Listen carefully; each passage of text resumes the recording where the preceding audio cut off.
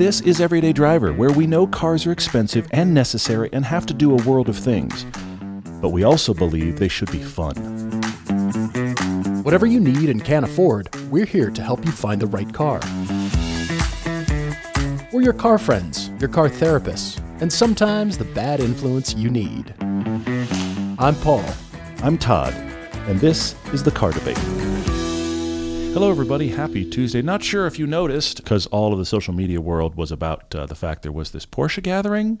There was some Porsche gathering. Weekend, I don't really know. Enthusiasts got together with a bunch of Porsches. There was something about Porsches in a place. They were reunioning. I don't know what happened. Reunioning. Yeah, That happened. That's awesome. We were there. You probably heard our podcast from Friday where we talked about being there, which was actually really cool that Porsche brought us out for that. We got to see some of the madness. We got to see, actual Dakar 911s parked in the parking lot. I saw 3 of them. On dirt, which was Never nice. seen them before. We got to see lifted Cayennes, and now my wife and I are actually talking about lifting Thank you, Cayenne. by the way, everyone, for sending Yes. us photos of lifted Cayennes, because Todd is now seriously considering it, and he's Yes. looking into parts already. I So am we looking into are parts, yes. we're sort of starting down the road to a potential light build. Yes, it's not going to be hardcore, but this is exciting news. I flat out said to my wife, if we're going to drive to Moab and off-road something, I'd much rather drive there in a lifted Cayenne than a Jeep Rubicon. It's just going to be a nicer place to be. Yeah. Plus, we own the Cayenne currently, which is own nice. it outright. If you're a person who has Yes. like random Cayenne lifting parts, I'm going to admit that this is not my skill set. So if you work for Eurowise or somebody and you want to send stuff,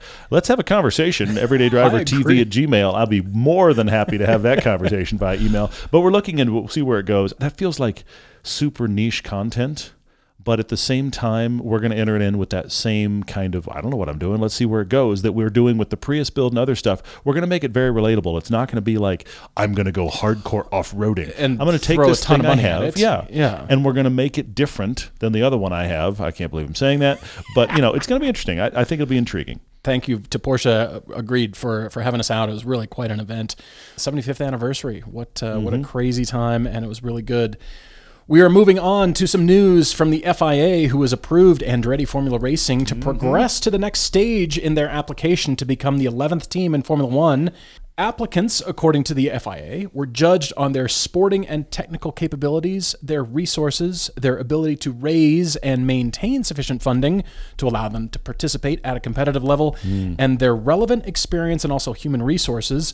According to FIA President Mohammed Ben Sulayem, their expression of interest builds on the positive acceptance of the FIA's 2026 F1 power unit regulations among the existing OEMs, which has also attracted further commitment from Audi, Honda, Ford, and interest from Porsche and GM. Yeah, pretty amazing. The 2 big American car companies are kind of interested in F1 again? Ford and GM? What? Crazy. Also, they're talking about the things that are required for a team to work. The Andretti team seems like it's better able to accomplish it, I hate to say this, than Williams. Yeah. I mean, Williams has been struggling for a while. They've lost anybody from the Williams family running it. I mean, they have a storied history, but their ability to be competitive, to get sponsors, this kind of stuff, has proven very hard in the past years. I have to think, I could be wrong, but I have to think from a pure marketing perspective, the Andretti name enters Formula One, they're going to have an easier time getting sponsors at least year 1 or 2 than most other teams on the grid. Agreed. I mean, Mario raced F1. And people are going to be like, wait, and I can We're be a part of back. Andretti? Yes. That name is going to carry weight for the first couple. Agreed. If they end up not doing well, it's a different conversation. But I'm talking right out of the gate. It's going to be like,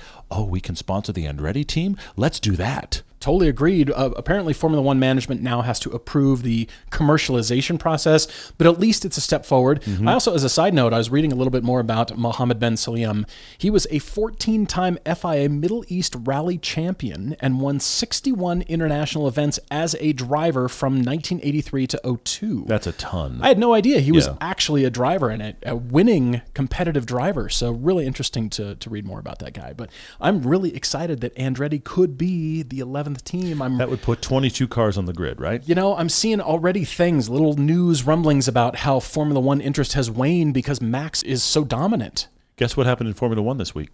Max won. Yeah. Guess what happened in Formula One last week? say it. Actually, last week it wasn't Max winning, but anyway, yeah. It's still growing in interest, but yeah. I would like to see Colton Herta be one of the drivers for F1. I would like to see more of the GM influence. Let's have Andretti back. I like that. Well, and Drive to Survive has got to have some sort of drama.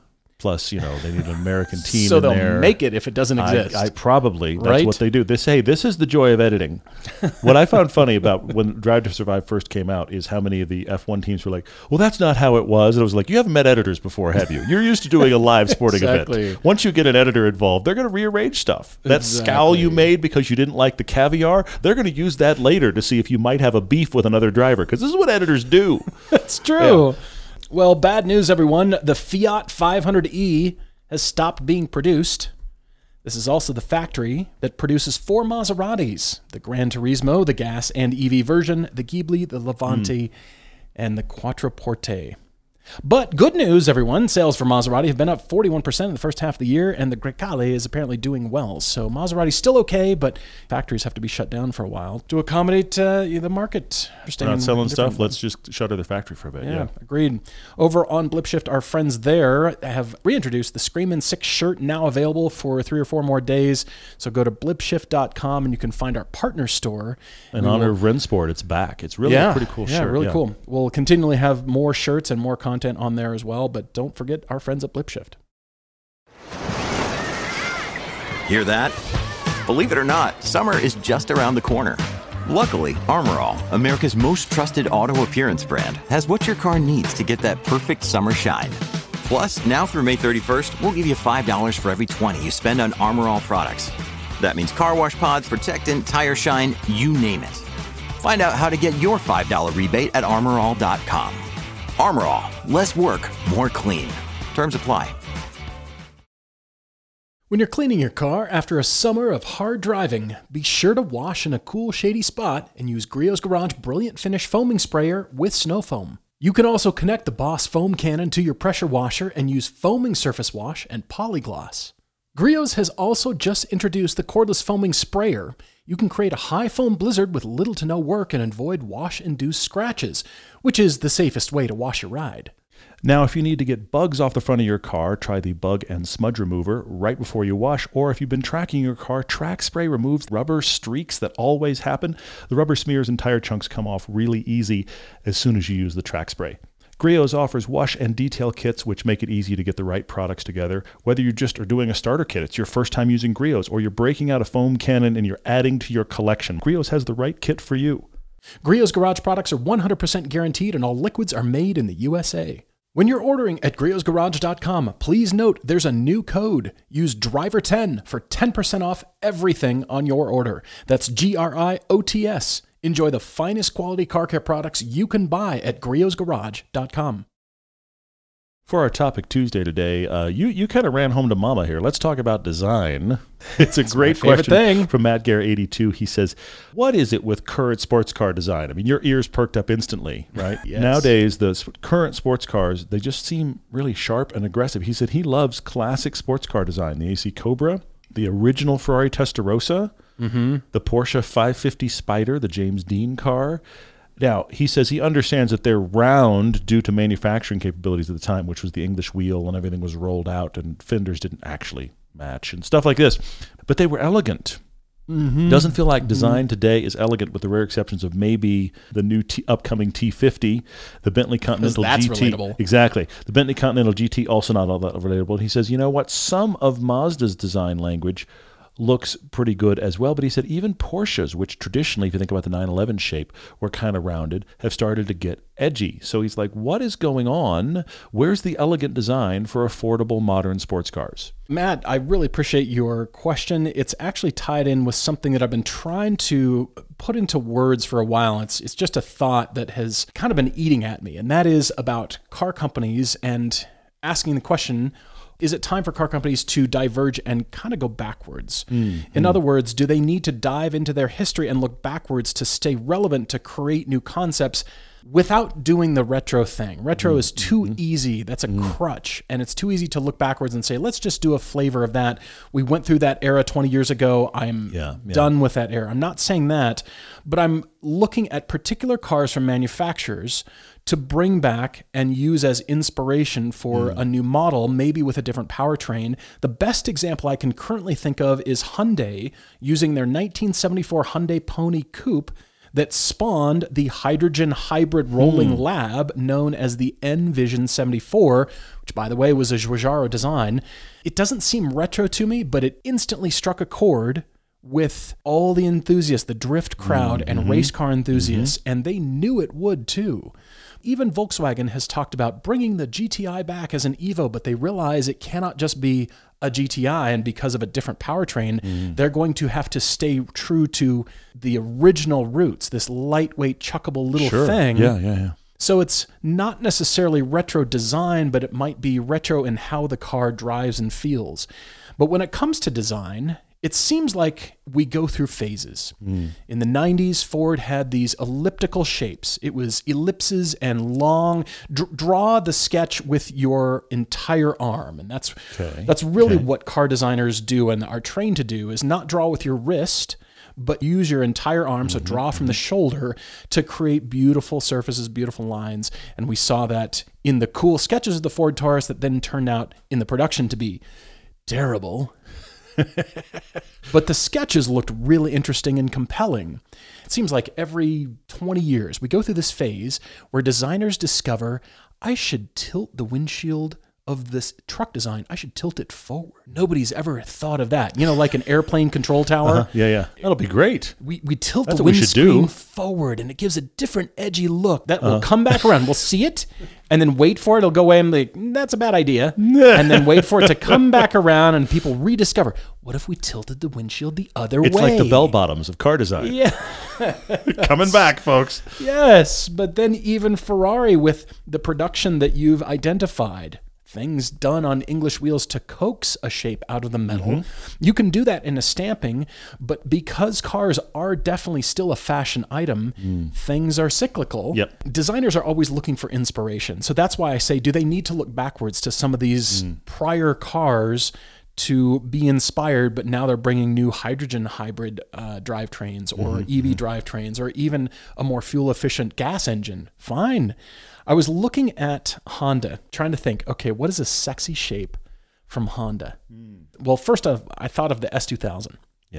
Okay, that's pretty interesting, but not really compelling as a beautiful flowing lines kind of design. But bright colors do look good on it because it's so simple and clean. So I went all the way back to the S500 from 1963 to 1964.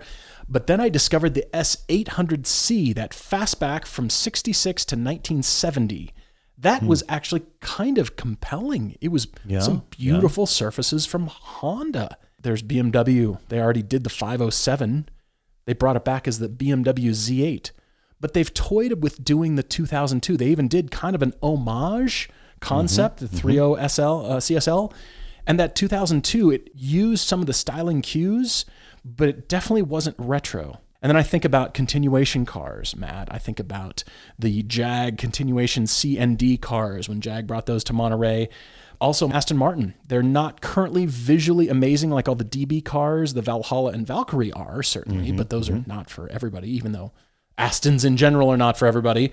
But still, I'm wondering about all these cars and how this can be used to be inspiration. We've got new powertrain options available, and that will change proportions of cars. It doesn't have to be a straight six, and that will influence the design. We can take various cues and various surface elements. You know, I saw it in that Mission X concept when we were at Rennsport, because the fenders are very bulbous and beautiful, contrasted by very directional, very forceful, engaging kinds of surfaces and lines.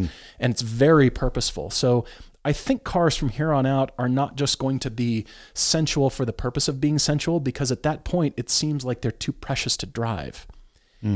If they have a bit of specific function and that you see that reflected in the design, the powertrain usage, I think, will influence car design as it's coming back around, because it seems like every company is trying to carve out their niche, despite the proliferation of 5-seat EV SUVs with a 4-inch thick battery on the floor in the same spot as everybody else.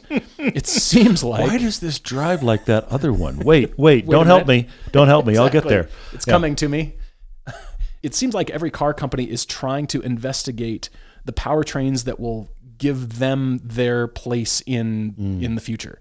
This is what Nissan is known for. This is what Toyota is known for. This is what Porsche is known for. They're trying to use design to carve out, here's what our family of products are powered by. Here's what the design direction is dictated. And it can't just be the strakes and the slats and that kind of thing that, on the back of some of that Audi e-trons. I think it's so dated already. It seems like you didn't know what to do here. That used to be the place where there was an exhaust pipe or quad pipes. And you just put a simple plastic panel in there and put some texture on it. You've got to try harder and explore more. Let's go further. That bumps up against a couple of thoughts I had. Matt, you're right. The original design of a lot of these cars were done on this English wheel. If you've ever seen one, it's literally like this metal wheel on the top of about a 5-foot-tall post. They could adjust how high it was. They can roll the fender over it. It's actually really cool to see anybody working with an English wheel, and you make these amazing rounded fenders and that kind of stuff. The problem is this is not mass market production. Nothing really matches, but it looks really cool. Symmetry is overrated. It did dictate that. That is part of it. But I also think there's another thing that's interesting that we don't talk about a lot, about those classic cars that were made with an English wheel. What's interesting, if you look back into that, a lot of those cars were not very good aerodynamically. They look like they are. They thought they were. Yeah. They designed them thinking they would be, but this is pre-wind tunnel. Actually, the movie Ford versus Ferrari does a good sequence on this where they actually show you they've taped all the strings all over the Ford GT, and they're trying to figure out why it does stuff, and they're driving around Willow watching the strings with binoculars, and watching when the strings move, and that changes. That car actually is surprisingly boxy lined. It's not like a Ferrari flowing shape.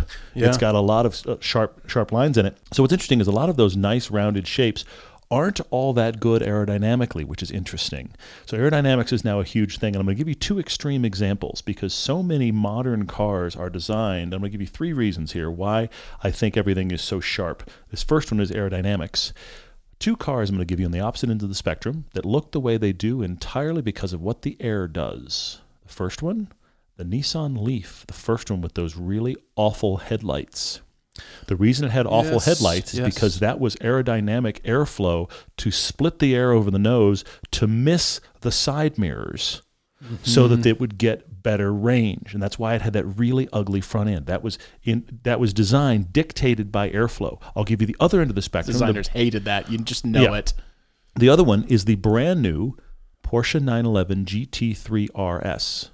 Now, it's striking looking, but compare it to these cars of the 60s you're talking about. Would you call that car pretty? Think about all the places where there's these weird wings. Instead of having a body panel, it's got like a caved-in shape with a wing off the side of it. That's because we need the air to do specific things there. That's a good point. Because that car is all about aerodynamics. Now, it's using it for the opposite way from the Leaf, but in every case, you've taken the 911 shape and you've chopped it up to give it airflow. So that's affecting things.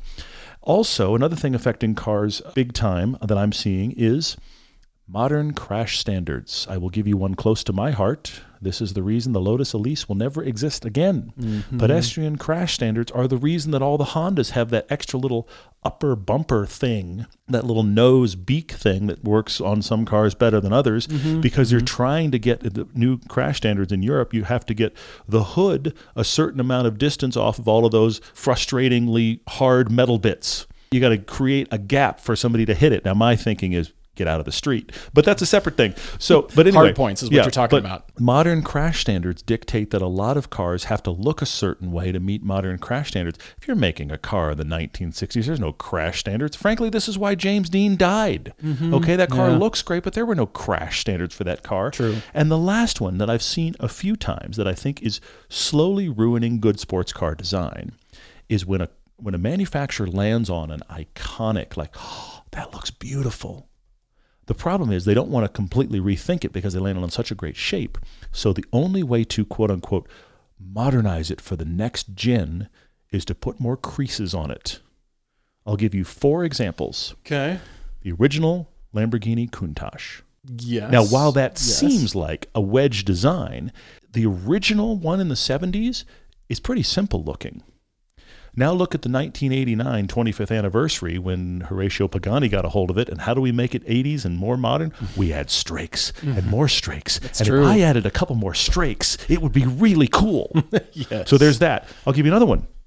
The original Mazda Miata is kind of a hot dog. I mean, it's great looking, but the original NA is really simple.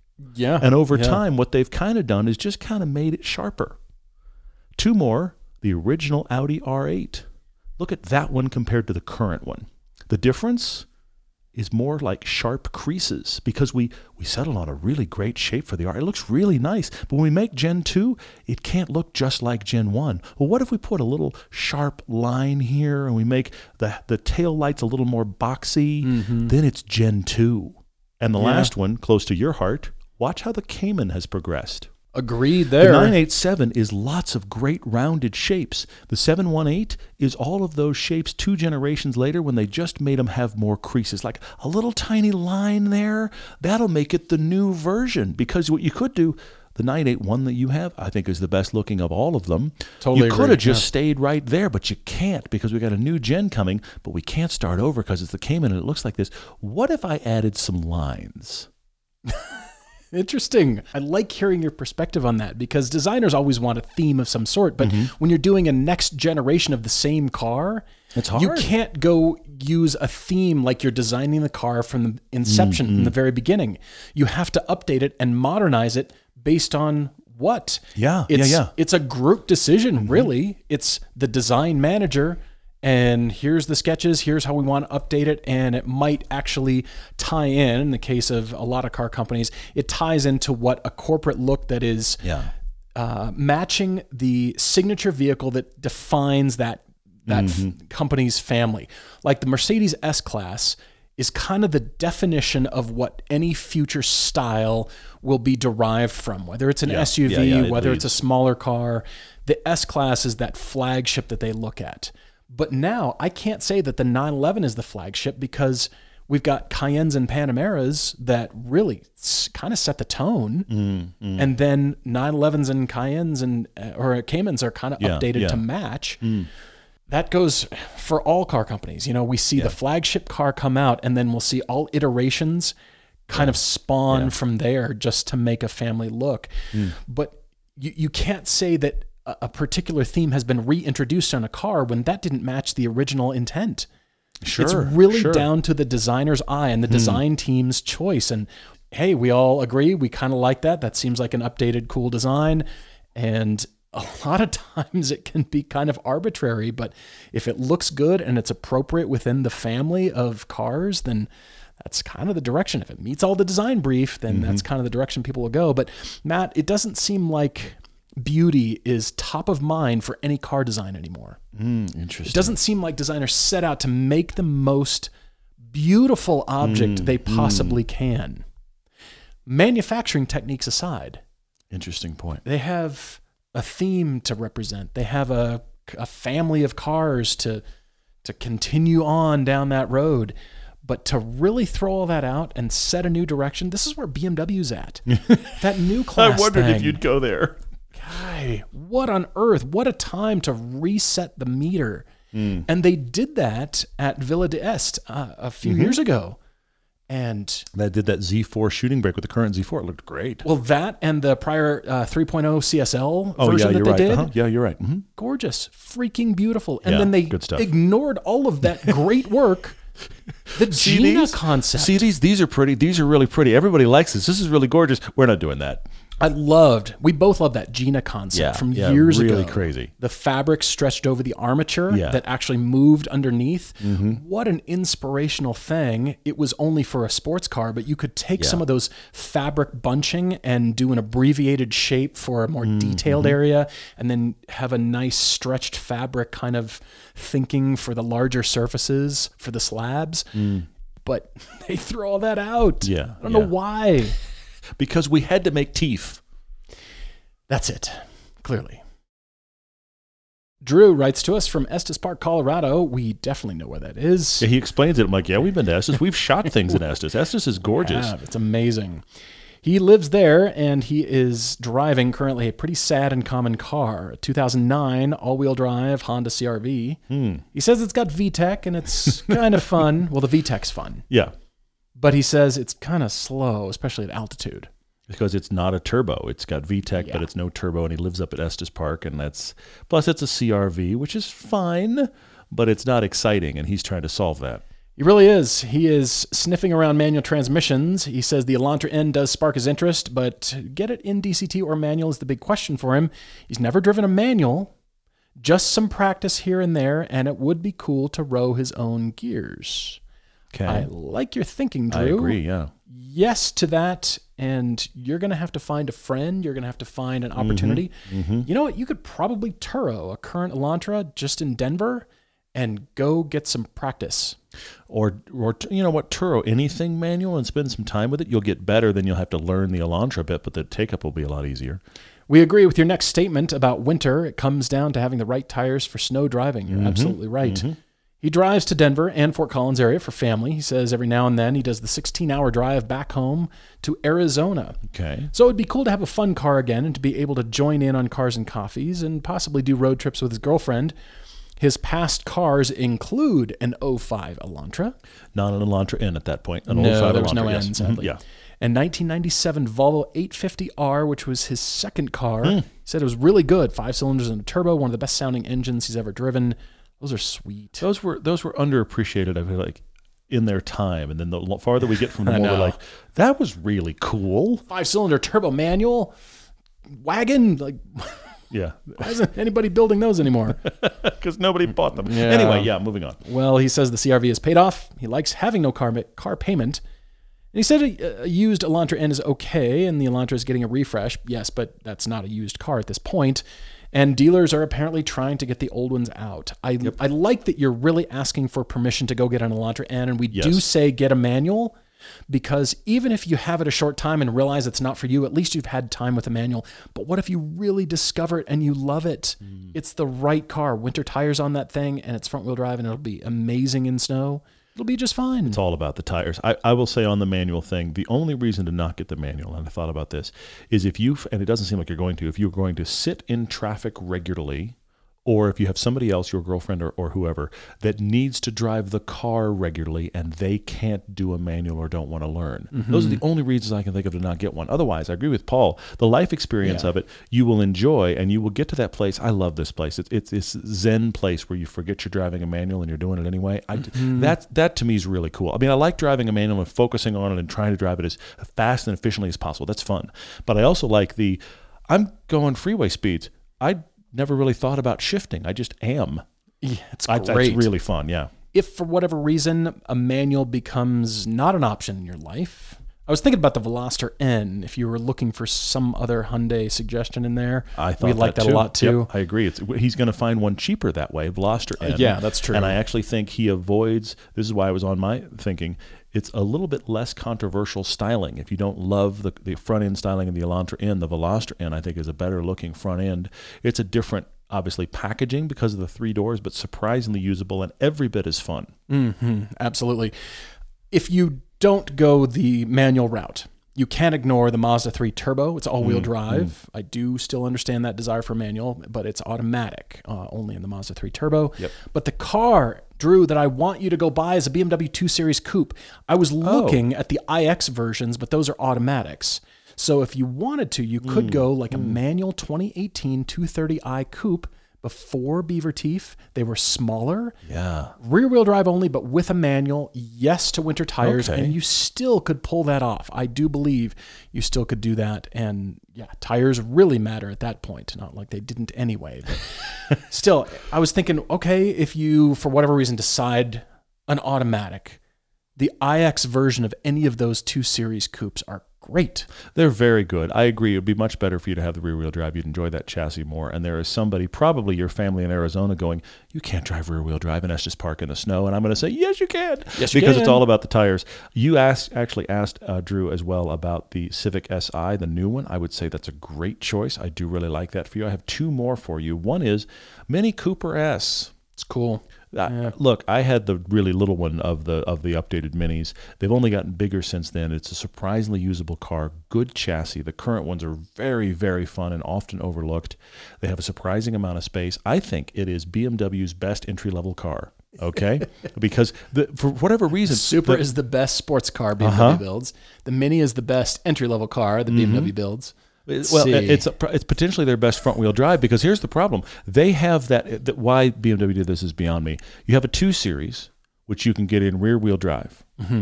Okay, it's rear-wheel drive architecture. You have the 2 Series Grand Coupe, which is not that chassis at all. It's the one that they use in the Mini. It's front-wheel drive, And for some reason, it's fun in the Mini, and it's not fun at all in the Grand Coupe. Yeah, so you paid more and it's uglier. Yes, it's all of the above. So get a Mini Cooper S. That's one to look at. And then if you're going to be looking at the 2 Series BMW, you have to drive the first gen or second gen. That is the Toyota GT86 or the GR86, because both of those, and look, I drove them both in the winter a lot. We drove our GR86 a lot in the winter when we had it. Yep.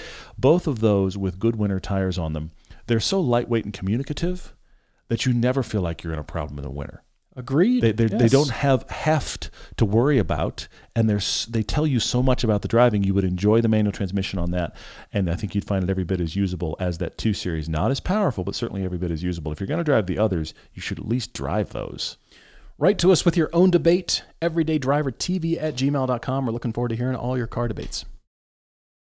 Over on social media, I'm looking at Instagram for a question from DannyBoy71, asking for the story of our first track days. I like this. Danny Boy is trying his first in a couple of days and would like to know how ours was so he's a little more comfortable. My first experience, really truly on track, was being driven by Danny McKeever in a Cobra replica around the big track at Willow Springs. Oh, man. A guy I knew had one, and we went out there. Oh, man. And the stuff he was doing in that, he was like, we're just kind of doing some parade laps here. I thought we were going to go skidding across the desert at any moment. And he's going, parade laps. Meh. No biggie. And I went, I can't believe this is what sports cars really, truly feel like on a track. And that was low speeds. And then we built it up. I don't remember my exact first time driving on track, but we had a lot of different track days. They were the manufacturer press days where they brought all the press cars in the fleets to the track and kind of turned the journalists loose. They don't really do that anymore because there have been a lot issues. Of stupidity happened. Lots of issues. Bad driving quickly revealed itself because people think they can drive on track. But then when they're turned loose without any instruction, they suddenly realize they know nothing.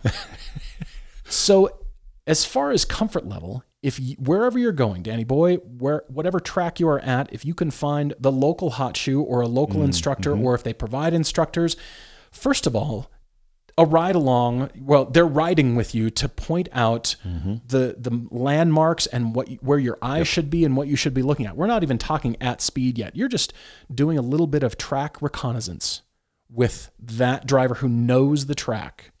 And then working up to technique after that, because for your first track days, do not worry about speed. It doesn't matter.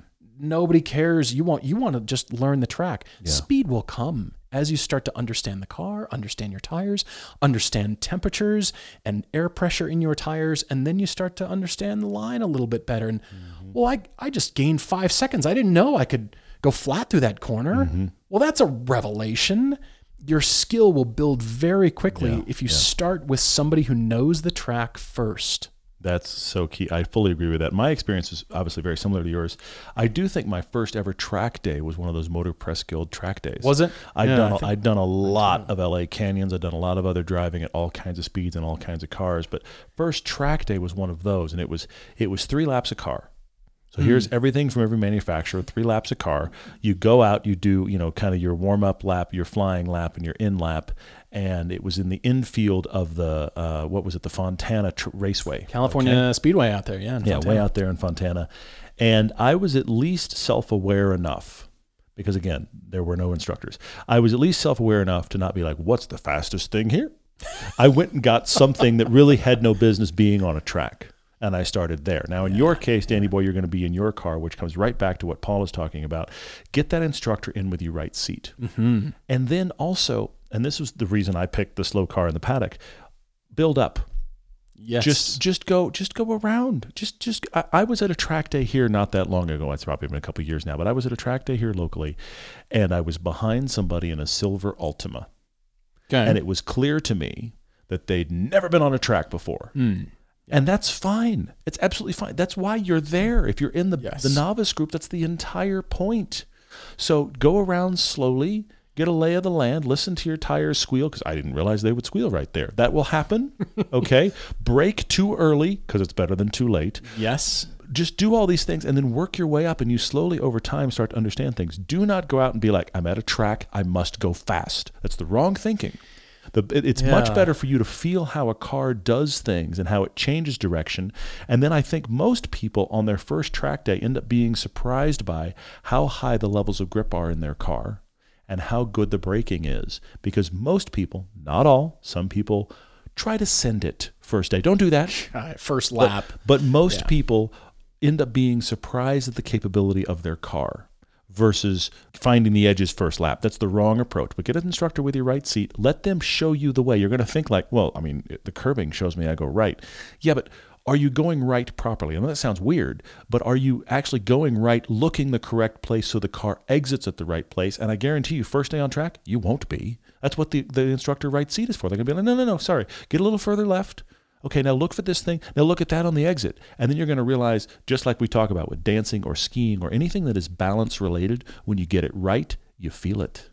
And that's a nice thing. Good. If you can have, Danny, if you can have a couple of those sensations on your first day, you've succeeded, where you feel the difference between that corner didn't feel right. And when you hit it and you go, oh, that's where the car should be. Oh, that feels totally different. Those revelatory moments are going to build over time. I don't want you to even try to learn the track. I really don't. I want you to try to get a couple of corners where you're just like, oh, that makes a difference. Mm-hmm. You're absolutely right. I'm thinking high level at this point. It's good to think through this. Mm-hmm. I like your question, Danny boy, because neither Todd or I are golfers. But it reminds me, my dad is a golfer and golfed all the way through high school, and I actually did a lot of golfing with him, but then I decided we wanted to do a different kind of driving. So... Do you have driving shoes? Oh, you mean golf? No, I do not. Nope. Yeah. It's that old joke in golf where the instructor tells you all these little nuances and all these things, keep your head down, keep your eye on the ball, get your hips like this, bend your knees. When they should have been told the whole point of golf is to get this little white ball into the hole way down there. Mm-hmm. Let's start there. What is the equivalent of that for track driving? Let's just get you around, because we're not talking racecraft to start. We're not shaving tents. Not at all. No. We're not trying to understand that exact turn in air temperature, tire pressure. My pressures are way too low. They were way too low. Yeah. Let's start with the high level stuff from your instructor before they start to dive down into the minutia. There's so much minutia in track driving. And then, talking about your car, let's just get that lap around. Let's get the high level of things first. That instructor will help you get there, and ask for that. You have to be vocal, because they're instantly going to want to watch your hands, and they can tell where your eyes are. They do not have to be looking at your eyes to know exactly where your eyes were and were not based on how you turned in and what your speed was. Just ask politely, hey, can we just do the high level first? Help me to get around. Help me understand the landmarks to look for to start with. Then let's start getting into speed. We're just going slow to work up. That way it'll be much less intimidating. Again, the whole point of golf is to just put this ball in the hole down there in as few strokes as you possibly can. Why didn't you tell me that from the beginning? Why did you tell me all this minutia? That's excellent. Just tell me to put the ball in the hole. That's it. And we're good, right? Danny, I'm going to add $55 million. Sponsored by Nike. PGA Excellent. champion. Here we go. Come on. Oh, the hole. Oh, the hole. Okay. That. I'm going to build on something Paul just said, Danny. I'm going to also say this to you. This is what I'm about to tell you is every first-time person on track, myself included. I'm going to really encourage you to forget that the speedometer exists. Yes. Because what we want to do, because you do this when you drive on the street. You're like, oh, it says 65. I'm doing 75.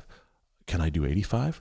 Ooh, what about 88? You're obsessed with that number, and you're going to get on track where you're going to go fast. You're going to get obsessed with that number again. But the problem is now you're looking into the cabin. You need, you're not going to do this, but it's almost like the opposite of instrument flight reading. Like, I'd love it if you could black out your instrument panel so you have nothing to look at but down the hood and out, because the more you look down the hood and out, eyes up, it will transform your ability to learn the track and where to position the car. And Paul's right.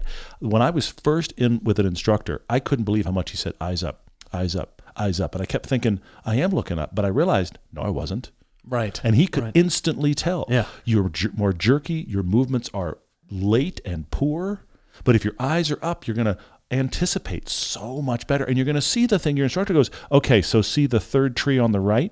Not if you're looking at the fact you just went 56 miles an hour, you won't. Exactly. Okay, so forget the speedo and look up. It's fun to think back through all this stuff. It is funny, isn't it? Like this. Lots of good questions. Thank you guys, as always, for chiming in on this. Let's see. Marvin47 is throwing stones at Chevy. He says, if you don't need back seats, what's the point of getting a Camaro versus a Corvette? Marvin, I'll go you one further. You can't really use the back seats of a Camaro. I mean, you can if you're not trees like us, but it's not really all that usable. Plus, the trunk's not all that usable because it has a surprisingly small opening. He said, if you're going to spend the same budget on either choice, it seems the Corvette is a better driver's car for most years and models. Two things going on there. I would say in almost every case, just as a driver's car, Corvette over Camaro. But there are people that just like that big, boxy, muscle car feel and shape. Mm-hmm. Because honestly, the Corvette has more actual space and headroom than the Camaro has for the last few generations. It actually has better visibility too. But what's the style? Because the problem, of course, is that the Corvette has had this reputation of only being an old man's car being driven slowly. And slowly, I think that's changing. The Camaro has maintained this feel of a younger person's car, or a person for a car, a better car for a person with attitude. Okay, a Corvette is a lot of attitude. A Corvette is the car for a person who wants to drive slowly. That's the perception right off the bat.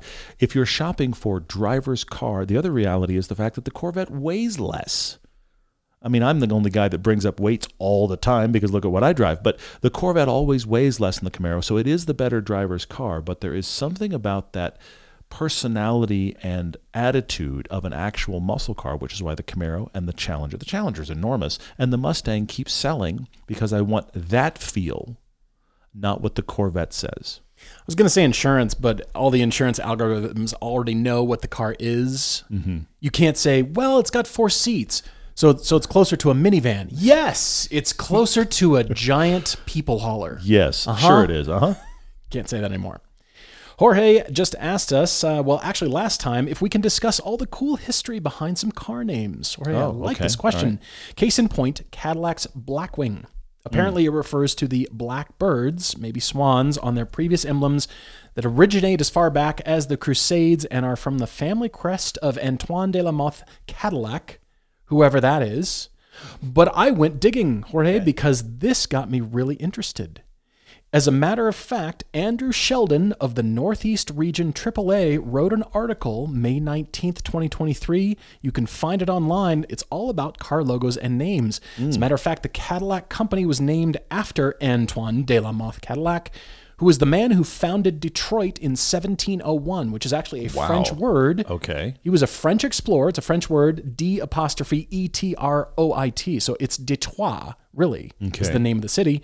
And the manufacturer honored this explorer, not just in name, but also in the logo, which is based on his family crest. You can go read this entire article. Andrew covers many of these manufacturers, but the one I'll leave you with was, of course, Maserati, because it really intrigues me. I've called it the pickle fork forever because it's like that little olive. I do. Like I love that. Fork, it's really good. The buffet line. Yeah, and your pickle fork shirt, one of my all-time favorites. Yeah. This logo is unique because Andrew writes it had existed since the creation of the company, remained for nearly a century, virtually unchanged. But around 1920, the manufacturer needed a logo it hoped would make their car stand apart. So the family commissioned artist Mario Maserati, who was the 6th Maserati brother and the only one uninterested in engines. Interesting. Okay. So Mario was inspired by the Fountain of Neptune in Piazza Maggiore in Bologna, where the Maserati brothers established the company, and it depicts Neptune holding a trident, a symbol of strength and vigor. Neptune holding a pickle fork, ready to eat. Where are the olives? So this trident logo is born. The red and blue colors of the Bologna banner adorn the image, and Maserati says the trident underlines the exclusive status of the firm's cars and their identity as masterpieces of elegance, luxury, and sports car performance. In search of olives. In search of cocktail olives. Didn't expect that to go there. Anyway, there's a lot of really good questions, guys. Thank you. Nick Lancy is asking if he has tuned out of class. He sent us a fantastic photo of a rig I've never even seen before. I don't know if you saw his photo, Paul. He's got a Porsche Boxster. Okay. Oh, yes. And the Porsche Boxster has these interesting cages. Remember, Boxsters are convertible over the mirror, over the windows, coming from the A-pillar to the back. there's this interesting cage that creates a rack on the top so he can put his kayaks on top of his Boxster. And his question is this tuning out of class? And I'm going to say absolutely not. Because this is you wanting to drive a sports car all the time, and you figured out how to incorporate your hobby into your sports car. Because now, I will say this, Nick. If you told me this is how the Boxster always looks, all day, every day, it constantly has kayaks tied to the top, I would say, yes, you've tuned out of class. But if this is, I go kayaking every now and then, and I figured out a way to do it in my Boxster, then I would say, well, bravo, sir. If it's, well, what I really need is a kayak hauler, so I bought a Boxster, yes, you've tuned it out of class. Okay, good point. I've got a lot of quick questions here. 614MX5 says, in a recent Mercedes-Benz C300 review, we said the car is like a baby S-Class. While this might be good for C300 owners, do we think it might make S-Class owners upset? No, because Mercedes has always said that. The S-Class sets the standard, and that is the benchmark. And every other car from there downwards is set. That tone is set by the S-Class. So no, it's not a slight. It means you've bought the best one of that iteration. And Mercedes themselves have always said, it's like the S-Class. They even call the EQE 580 sort of like the S-Class of their EV SUVs. They all refer to the S-Class and point up at that. So for C300 owners, it's aspirational. It's, I want to own an S-Class someday. For S-Class, it means I'm already at the top. I'm at the pinnacle. I've also got Joe Fisher, who says there's been some talk regarding headphones in the car, which he wanted to ask, aren't noise-canceling headphones illegal when driving? Not to my knowledge. I've looked around, Joe, because I like this question as well. It depends on who you ask and where you ask and the state you're in. And the argument against them, and I'm going to come right back down to the fact that I wear them all the time in the Lotus, and I'll explain in a second. The argument against them is the fact that noise-canceling headphones theoretically will make you unable to hear stuff you would have heard if it was coming around you. But that is where I argue. Because if I'm driving the Lotus Elise, there is so much wind noise and so much engine noise that I promise you it is drowning out anything I would hear. I don't hear 18-wheelers beside me when I'm in the Lotus Elise. Think about that for a second. I don't, because there's so much noise. It is completely overwhelming everything else. If I put noise-canceling headphones on, not only is it easier for me to tolerate on a 2,000-mile road trip, but now it kills all of that constant noise. The thing noise-canceling headphones don't do is kill sudden noise. They never do. A piercing, instantaneous... A noise that comes out of somewhere else other than the thing it's already compensating for. So the noises you're going to hear of something happening you ought to hear, that's going to be a new noise that the noise-canceling headphones haven't killed. And in the case of the Lotus Elise, I'm not going to hear anything else if I don't have them on.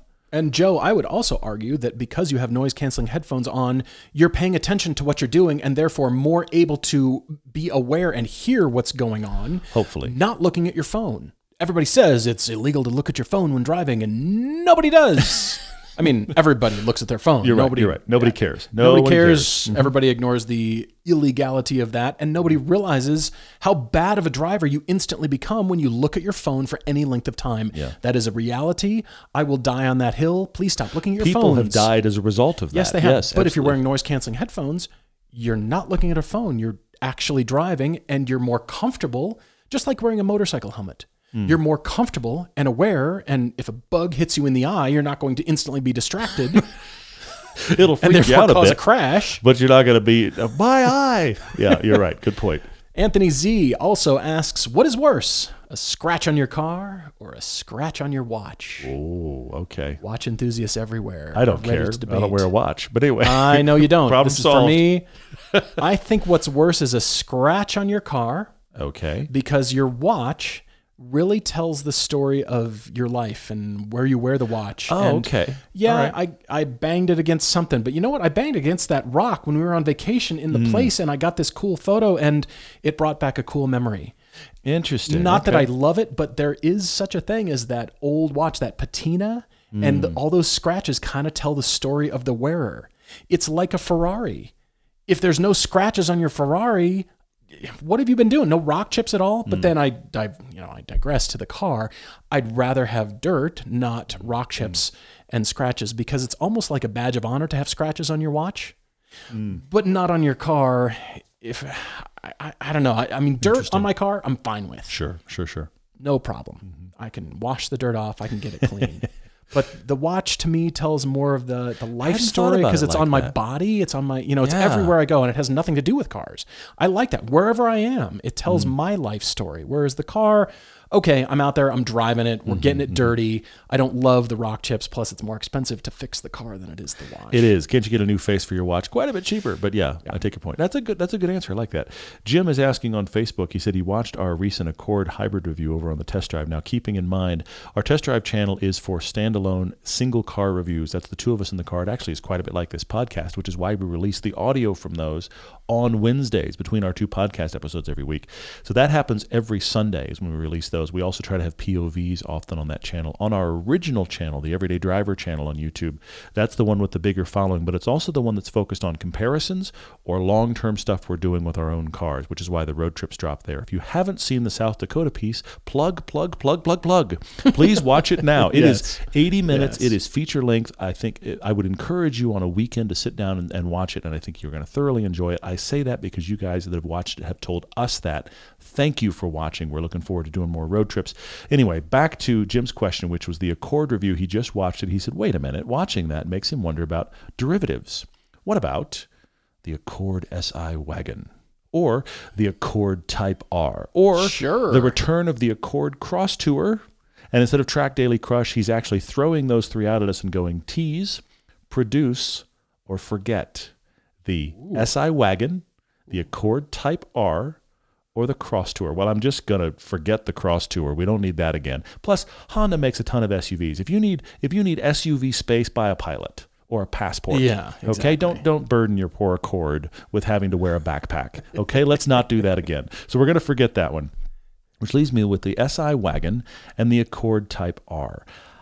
I think the Accord Type R gets teased because I'd love Honda to play with the idea, but I don't think there's a market. Unless Toyota comes out with the GR Camry. True, but I think the SI wagon, an Accord wagon, possibly with a manual, please, Honda, produce that. Oh, that's good.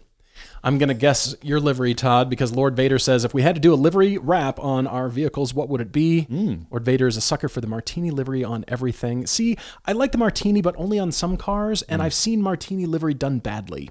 And I don't always like it. I've seen it so overdone, it's like, okay, we get it. You like the racing history. Like, fine, but could you dial it back? And is that your race car? Because see, on any of my cars, I don't want anything.